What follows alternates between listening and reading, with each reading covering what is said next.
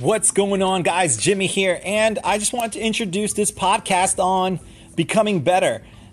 If you didn't hear my introduction, basically I went from having a mental health disorder and just feeling totally discombobulated to feeling more confident and doing what I'm doing now. I've always had a passion for doing some type of DJ radio thing. Matter of fact, I had a little short stint on being a half-ass celebrity DJ. Actually, I lie. There was no celebrity in the DJ part. I just did some weddings here and there, did some bars, did a couple small little club stints. Nothing fantastic. I played everything from classic rock to hip hop to reggaeton to dance hall reggae. You name it. I love EDM, freestyle, 80s music. So anyways, that's my whole love and passion for wanting to execute and take time to do this podcast deal. So that's the motivation, the vision behind that. For many years, I struggled with, a mental health condition. I was diagnosed with bipolar. Over the past 2 years, I've felt way more confident, way more stable.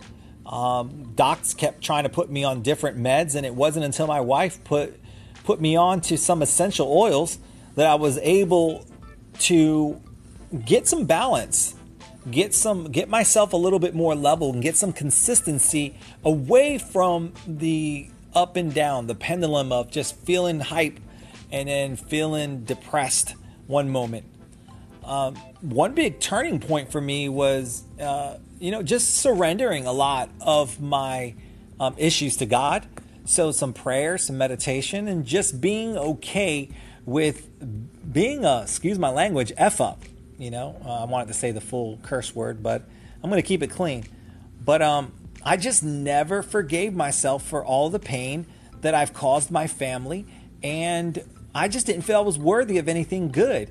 I uncovered even more recently how I created agreements with limiting beliefs, or Satan, if you want to say that, or evil, or just crazy things. So for me, becoming better ranges from looking at myself in the mirror and being confident with who I am, being good with God, not worrying about what other people are thinking, and just taking small steps and staying in motion with action and just reflecting on what's working, reflecting on what's not working, and just knowing that my relationship in terms of validation is with God, not with anybody else, not with any physical man.